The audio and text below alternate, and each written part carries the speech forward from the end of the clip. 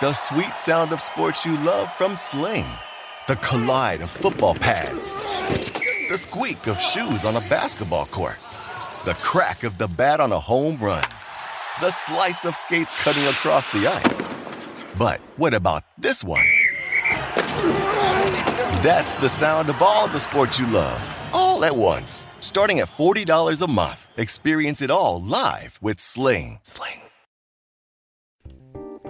Thrive Fantasy is a new DFS app for prop bets, and if you know anything about me, you know that I love a good prop bet. They have streamlined the drafting process and eliminated the need to do hours of research by using only top-tier athletes. Instead of the traditional salary cap DFS format, you just build your lineup around a list of prop bets. For each contest, you choose 10 prop bets, plus 2 extra picks that protect you from any late scratches or postponed games.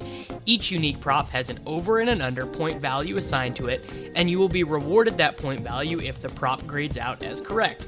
The person with the most points wins. Peer-to-peer betting, prop betting, can't beat it.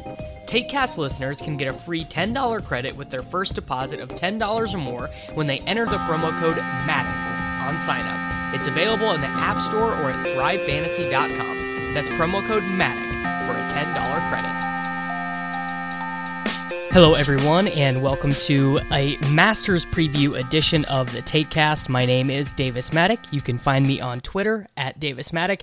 And this episode of the podcast, I am joined by Joe Petta, author of a very exhaustive 2019 Masters Preview. He was kind enough to share some time with me before the Masters came down. We talked about his book. We talked about the golf course at Augusta. We talked 2019 Masters. We made some bets for the tournament, talked about some of the head-to-head matchups that are out there, and overall just got you in the mood to watch the 2019 Masters. Of course, if you want to support the show, you can always leave a rating and review on iTunes, subscribe to the show on Patreon, patreon.com/takecast, and we are presented by dailyroto.com, the best daily fantasy projections and tools in the industry. You can get 10% off your subscription there using the promo code RORY. And we are, of course, presented by RotoExperts.com. You can get 10% off of the NFL 365 package headed up by yours truly using the promo code MATTIC. Now let's get into the show. All right, everyone, would like to welcome in Joe Petta to the show. He writes on ESPN. He is the author of a very interesting 2019 Masters preview where he accessed strokes gained data that really has not been published anywhere else before. Joe, of course, introduce yourself to everyone, and welcome to the show. Thank you. I appreciate you being on. Thank you for finding the book. Like you said, I was a baseball writer. I had written a memoir about my time on Wall Street and betting on baseball and sabermetric, the sabermetric side of the industry, and sort of how all three of those topics overlapped from a critical reasoning standpoint. And while I was promoting that book a good 5 or so years ago, I shared the stage with a golf analytics guy, a professor who I did not know at the time, but a professor by the name of Mark Brody. And he, of course, is the inventor of the strokes gained concept. And he talked on stage about his work with the PGA Tour and their data. And I just kind of filed it away in the back of my mind and thought it was interesting, but I was a baseball guy. I had a full-time job, still in the financial industry, and I didn't think too much more of it until last year. I started looking into it more, and I'm like, man, there's not a lot of people writing about this. I think it kind of reminded me of like what it would be to have been writing about the Moneyball stuff in the 90s. And I thought, you know what, let me dive into this. And then in doing my research, I did stumble across data that had really never been analyzed. It was a nice, pristine data set on the Masters website. It took some work to compile it, but it led to being able to reveal strokes gain data, granular strokes gain data about the Masters last year, and that's something I think as golf fans we all have been curious about, but have never been able to find it anywhere. And that became the book. That did become the book. So right away, the first thing I have to ask you, what are some of the biggest things that you learned about the Masters when you dug into the strokes gain data? And did you learn anything that really surprised you in terms of things that we already hold to be true about the Masters? Well, we only have 1 year of data, so as far as trends, it's really hard to say that. I will say I was stunned at the distance by which Bubba Watson outperformed all of his peers, all 87 of them, or all 86 of his peers, off the tee. He drove the ball, as I say in the book. This is kind of a nice summary for people who don't like numbers. But last year, Bubba Watson drove the ball with the accuracy of Bernhard Langer and the distance of Rory McIlroy. And that is a tremendous combination. And he was so good off the tee, it kind of makes me wonder if, how he didn't win, or maybe more like he squandered a 3-shot advantage he had over his closest competitor once he got off the tee, and yet he really couldn't do anything with it in terms of, really becoming a contender on Sunday. So that was, you usually don't see any event where somebody distances themselves off the tee versus the field like you did there. That's sort of something you see like a hot putter. Somebody goes crazy with a putter, and you know that they've picked up multiple strokes on the field. But Bubba did it off the tee. So that was the big surprise. I think the most revealing thing. I think what was most interesting for me also was the course itself. So when you do all the strokes gain data, of course, it has to add up to zero. That's the elegance of the stroke gain calculation. Is that it's a zero-sum calculation so that you have an average and you can tell who's above or below. And in doing that, you actually have to, if you think about what happens there, not only does everybody add up to zero by the end of the event, but everybody adds up to zero every day and actually on every hole and every skill discipline on the hole. So everybody's putting adds up to zero on every hole every day. And when you do that, when you see the adjustments needed to get to zero, you're able to say, okay, how is Augusta playing versus the average PGA Tour hole, whether it's the putting green or driving. And what I found interesting was only 3 holes, they were 1, 11, and 17, actually are tougher off the tee than the average PGA Tour driving hole. So for the most part, it's easier to drive at Augusta than it is on the PGA Tour, and we kind of know that because of the second cut isn't heavy, rough, etc.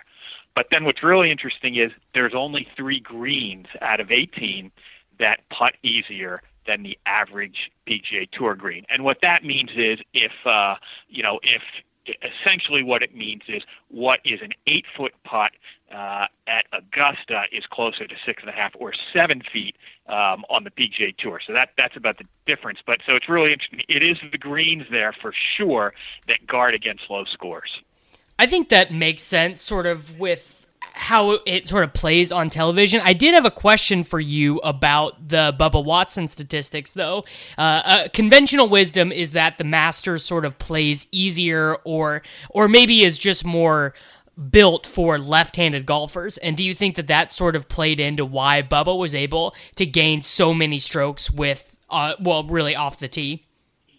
Yeah, well, we certainly heard that, right? That the shape of his ball, especially if you're lefty, it's an easier shape because it's a fade, as opposed to the right-handers usually have to have so many high draws that they have to hit. So yes, that certainly is true, and we know, even guys like Mike Weir have won there in our recent times, and of course Phil has some excellent success there.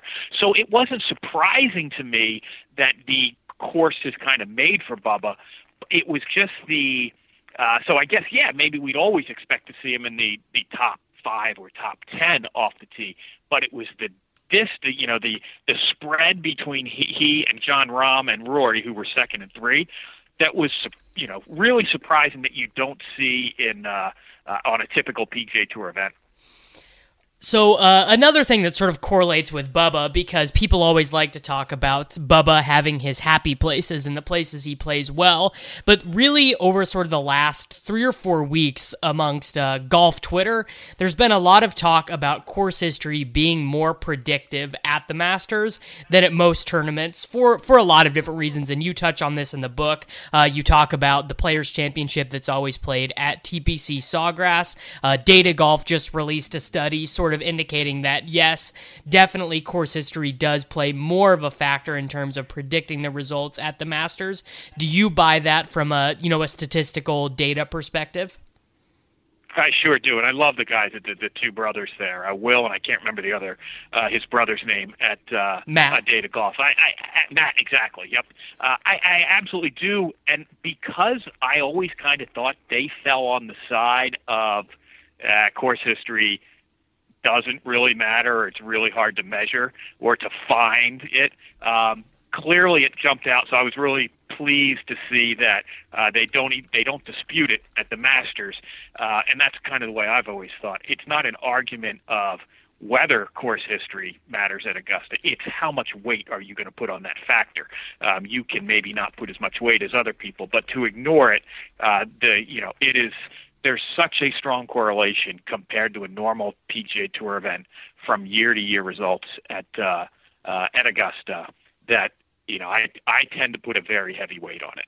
Yeah, I've done the same thing in filling out my betting card and my DraftKings lineups for the 2019 Masters, sort of in a way that I probably would not have done last year or even the year before. And I think something that's so interesting, and you included this anecdote in the book of Connor Cody or Connor Cody. What's it? How do you pronounce it?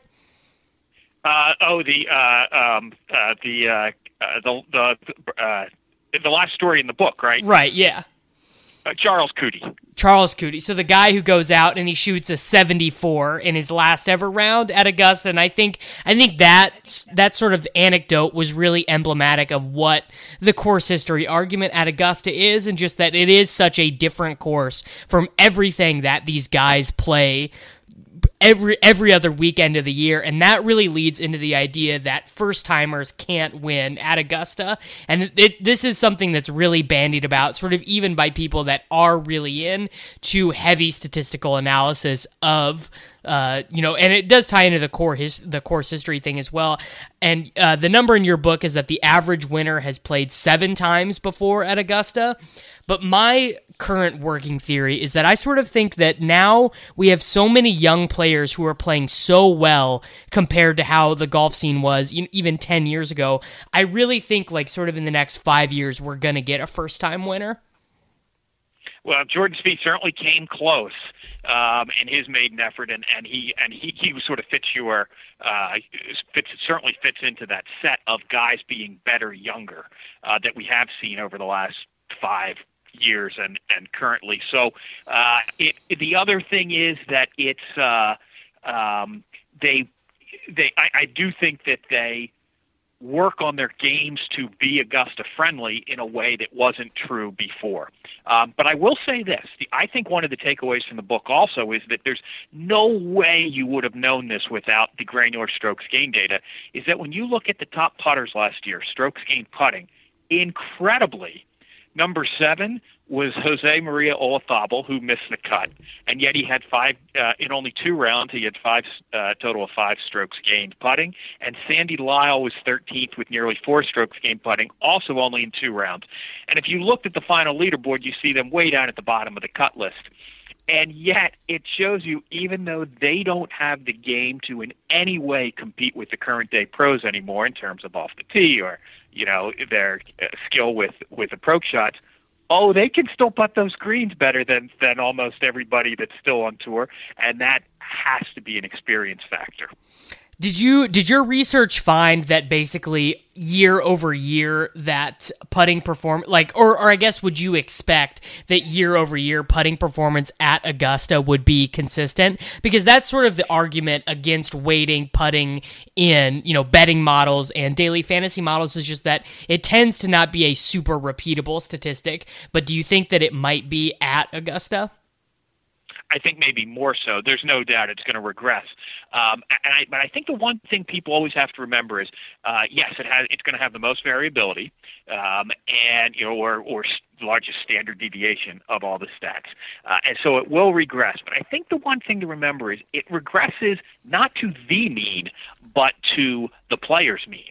And I think that with more experience, guys that have putted those greens the most, I think are going to have a higher mean than the overall population. And I will give you one anecdote, and I don't want to say his name because he sent me a DM, but it's a former pro. I mean, he's still a pro. He's not in this year's field, but he's played before, and he actually said to me, do you know why the young guys aren't going to appear at the top of your strokes gained putting there? And I said, and it was actually a rhetorical question. He answered it in the next paragraph. He said, because there's no detailed green books there, like there are on the regular tour events. And he said, and two, you putt those greens with your feet. That's how you learn to read those greens, with your feet, and your feet need 20 to 30 rounds there before they actually can really start to know the greens. So I found that, an interesting anecdote from a player who's, competed there. I mean, it makes sense to me that it is that these greens are so fast and they're so undulating that you really would have to play the course a number of times to learn how to do it consistently. Though I actually think one of the most challenging things about the course now is the distance. It started with the Tiger proofing, and now they've actually lengthened another hole. They made the fifth hole 40 yards longer. And this was kind of coming to me as I was reading the book. But do you think that the Masters will really set up as a place that you truly have to be able to be long off the tee in order to win? It's really hard for me to imagine Francesco Molinari, he a great winner on tour, won a major, but it's just so hard for me to imagine him competing. I'm with you, and not he's one of my fades this week for sure. There's some guys matched up with him in the 72-hole matchups that I just love going against Molinari, and I think he's an avoid in any of the fantasy things for exactly that, what you're describing, and then the fact that his course history there backs it up. So I do think so, yes. I think that it's just watching the course and realizing that hitting those landing areas in the green are so small. The greens might not be small, but the places where you can actually do damage from are small. And if you've got a scoring iron in your hand to hit those greens, as opposed to having, 4, 5, or 6 in your hand to try to hit those greens, you can see why length is so important there. That's really what I'm doing with my card and my DraftKings lineups for this Masters. Even guys who are deeper down the card, I'm prioritizing length pretty much across the board. Like I bet Keith Mitchell for top debutant I have, and I have a lot of wagers like that where I'm sort of prioritizing length over accuracy or any really of the strokes gained metrics, but just really looking at dudes who really get the ball out there a far way, because I kind of think that this might be a year that it shifts even more. Like Kevin Kisner said, basically them lengthening that hole just adds a bogey to his card every round. It's fun, I think that's a great quote. I think number 5 is now going to, looking at the data last year and seeing how tough a driving hole it was anyway.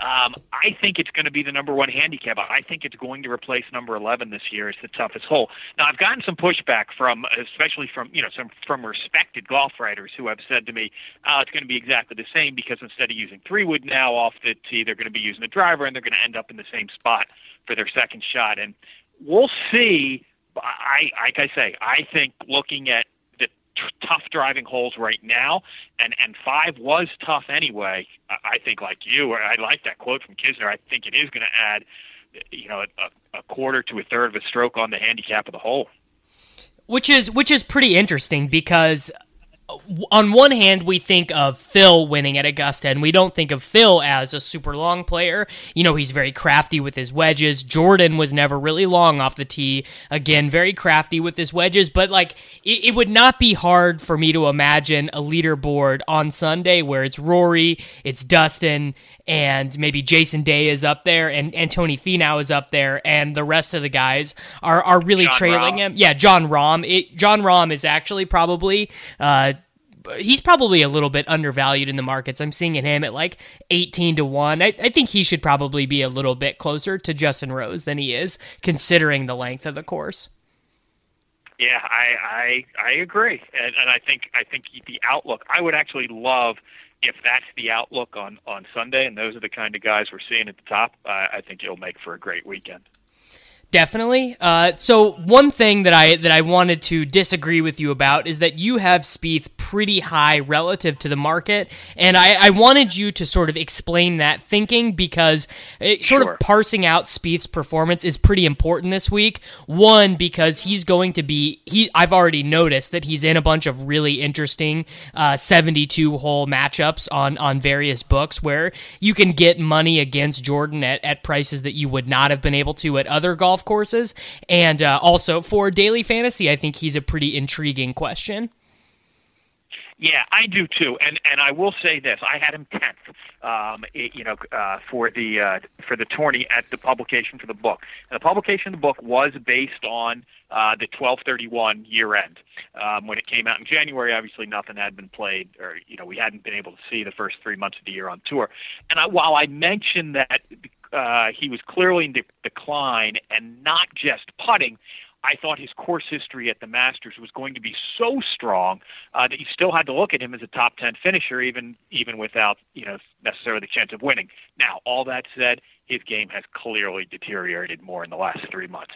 And were I to republish the book, his course history wouldn't change, but his baseline would be materially lower. And no, I would not see him as a top 10. And you're right. When some of the things came out yesterday, and I saw, guys like Paul Casey, even money against Jordan Spieth, and a couple other, guys that I think should be, might be some sleepers this week. My eyes kind of lit up a little too. Yeah, there were a couple that I have already bet against him. There was one where, for example, this is a great one. Ricky Fowler versus Spieth, including the VIG, is even on Bodog. So that was one right there where I was just like, there's no reason not to bet that at a decently high clip, because anyone's numbers is strokes gained data based over the last year is going to have Ricky as like a minus 180 favorite VIG free probably. Yeah, exactly. Materially, anywhere from 3/4 of a stroke to a stroke better per round than Spieth. Yes, agreed. So another thing that I thought was interesting about your top 10 was that my pick to win, and the guy who's leading the betting markets right now, was not in your top 10. I'm assuming that probably has changed since the publication of the book. Yeah, he would certainly Rory would certainly, and possibly Tommy Fleetwood too, would slip into the top 10, replacing Spieth and maybe another guy. Rory's last 3 months have been extraordinary. And he is, absolutely. Now, when you look at those 3 months and with the 9 months before it, Rory, it's sort of indistinguishable over who's had the best, form over the last 80 to 100 rounds, whether it's Justin Rose, DJ, or Rory. So, yes, that puts Rory in elite company, and I think he's got a better course history here than Dustin does. That said, I still think Justin Rose is in my mind, should be the betting favorite between those three top guys.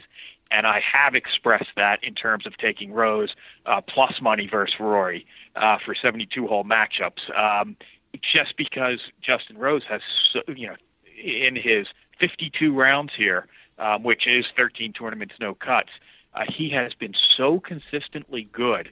And probably a lot of that's the iron play, which we know he's elite at, that I will happily... it's not so much fading Rory as it is I'll happily take a guy that I think is his equal and then fits this, and has played better on this course if I can get plus money on him. Yeah, well, the way that the markets are set up, you can get plus money against Rory with pretty much everyone. You can get plus money down with Dustin. And I mean, taking Dustin as a dog, really in any matchup, just sort of feels like the books would be giving away Evie. But we got to get into some of the more interesting bets of the week. Do you have any outrights, or are you mostly focusing on the matchups? I'm mostly focusing on the matchups. Yeah, I fight with the. Even the people that run the books in Vegas that I have some relationship with, I fight with them all the time over the juice, that is inherent in futures markets, which I think is especially unconscionable at something like the Masters, where they're going to attract so much overall money. So yes, I still look at the futures as fun, and I'm certainly going to take some entertainment flyers that I don't on normal weeks. But from terms of, where do I really think I have plus EV, it's going to be in the matchups. Yeah, so do we want to go through some of the matchups that are listed here, and you tell me if you like a side? Sure, absolutely. All right, so I got mine pulled up here too. I got the sheet pulled up. I actually made some of these bets already this morning, and we actually have first round 3 balls up, which are always going to be good. But these matchups I've found to be there are some pretty good ones that the books are giving out. Like, for example, you can get Corey Connors at -115 versus Jimmy Walker. That would be an example of recent form sort of overweighting a price. Like, I think Walker is probably pretty good there. Yeah, you're right. I mean, that's the test case here, right? It's not that Connors hasn't really had good form this year. It's until he got to the Valero, but Jimmy Walker is definitely would appear to be in decline. But yet he's coming to a place where I think he's played 5 times. I think he's played 20 rounds in his 5-for-5 cuts there. That's a great test case of kind of current form, and especially a young guy, versus, the craftiness of someone who has played well at Augusta over time. And you got to wonder how much Corey Connors has left in the tank, too. I mean, the guy should be exhausted. He's played, I think, like 8 rounds of golf in, like, the last 9 days. Right. You're right. Between all the extra rounds and the winning the, a 6-for-1 playoff, yes, that's impressive. So another one here that I like, that I actually sort of think the market might go the other way, is Patrick Cantlay -125 versus Kevin Kisner -105. I actually like the Cantlay side there just based off of the length argument, though Kisner has the experience, the course history angle. He has a lot of those things going into it that I think some people might want to bet Kisner for those reasons. Oh no, I'm with you on that one. I strongly support you there. Cantlay to me looks like Tony Finau and Tommy Fleetwood did last year. Guys that coming into the first major of the year, when you kind of looked at their body of work, even though they hadn't been on TV on Sunday afternoons, you look and you're like, wow, there's something good that's going on beneath the surface here. And sure enough, they were a fixture on the leaderboards, certainly the top 10s, for all 4 majors. Cantlay to me looks like he's setting up that same. I think he has that same profile this year. I certainly support him over heads up against Kisner. There are 2 outrights that I really like, and Cantlay is one of them. Cantlay at 66-1. I actually think you can get him at 80-1 at some books, and Xander Schauffele and I guess Finau as well at 40-1. But those are some of the tickets that I already have. If Cantlay does well this week, it will be a very good financial week for me. Exactly. It makes a lot of sense. He has the best form on tour that casual fans have not seen play this year, right? I mean, I can't think of a Sunday we've seen him play where he's been in a featured group, but the consistency is there, and like you say, the game would appear to be ready for Augusta. If he makes the leap this week, that would be quite a story. Another 72-hole matchup where I think there's a very clear winner. Brandt Snedeker versus Webb Simpson. Webb at -110 over Snedeker. I think that one is clearly Webb. I like his form not only at Augusta but just his form overall. I think is like a standard deviation better than Snedeker. Yeah, Webb is a guy I did stay away from this week just because I haven't liked his history here. If you put them on a neutral course, he's, I think, easily the better golfer, and you would lay a lot higher odds than you are now. So perhaps you're getting the right price too, because I think on a neutral course you would have to lay a lot more on Webb. He's one of those cases where I have to have some way to call out certain people, and just given his history here, that's one guy that I'm like, okay, I'm putting him in the Molinari bucket and also fading him. So as we bring up Molinari, another interesting one, Justin Thomas versus Francesco Molinari. Thomas at minus 135. I think that if you're making the decision to correlate your card to driving distance, this one is probably a must bet, even though Justin has the wrist injury, which is why I think that this is even within 40 cents. Yeah, you're probably right in terms of the price, right? I wonder how much of that is factored in and how healthy he's going to be, because you almost couldn't pick a course better suited to separate Justin Thomas from Francesco Molinari, right? So I agree with you. I hope he's healthy and I hope he has a good showing. Yeah, I'm actually hoping that he's good to go, because I think he could sort of be someone that makes Sunday fun. We haven't really seen him in a final group, and I think that one could be pretty good. Here's an interesting one. Two former winners, Zach Johnson, Danny Willett. Zach Johnson, a huge 50-cent favorite over Danny Willett. Getting Willett at plus 110. I don't know if I'd have to go check the data golf stuff, but I'm guessing that this is not a plus EV one. But I might just bet Willett, because I actually had him at the 2016 at 150 to 1. So it would be nice to have some investment in Willett this year. Well, at least he has two. Not necessarily on the PGA Tour, but he won their equivalent of the East Lake, event on the Race to Dubai last year. So he's turned some sort of corner. And I've actually been thinking that if there's in the pools where I have to take, the former champs or the guys at the bottom, I've kind of been leaning to him in his groupings, just because he's shown some signs of life, and he does still seem to be, he's not expensive. We know that. Yeah, no, he's definitely not. We've somehow gotten through 30 minutes of this podcast without talking about Tiger. What do you prognosticate for Tiger in the 2019 Masters? I will probably have zero investment for him, and I will probably bet against him in a couple matchups, but I'm not planning on using him on DraftKings at all. Yeah, I think he's always expensive, but I think I kind of agree. I know 538 had a column today that I tend to agree with. This is his last best chance, I think, at Augusta, just because of the aging curve, and I think of how he's coming in. He has a very nice body of work over now his last 80 rounds on tour. We know he's successful here. He's never had negative strokes gained on a Thursday, and I'm hopeful, and in fact, I think this is the last year maybe where we can say don't sleep on Tiger, and I do think he's going to be in the mix on Sunday. Like you, I don't think I'll have anything but a rooting interest behind him.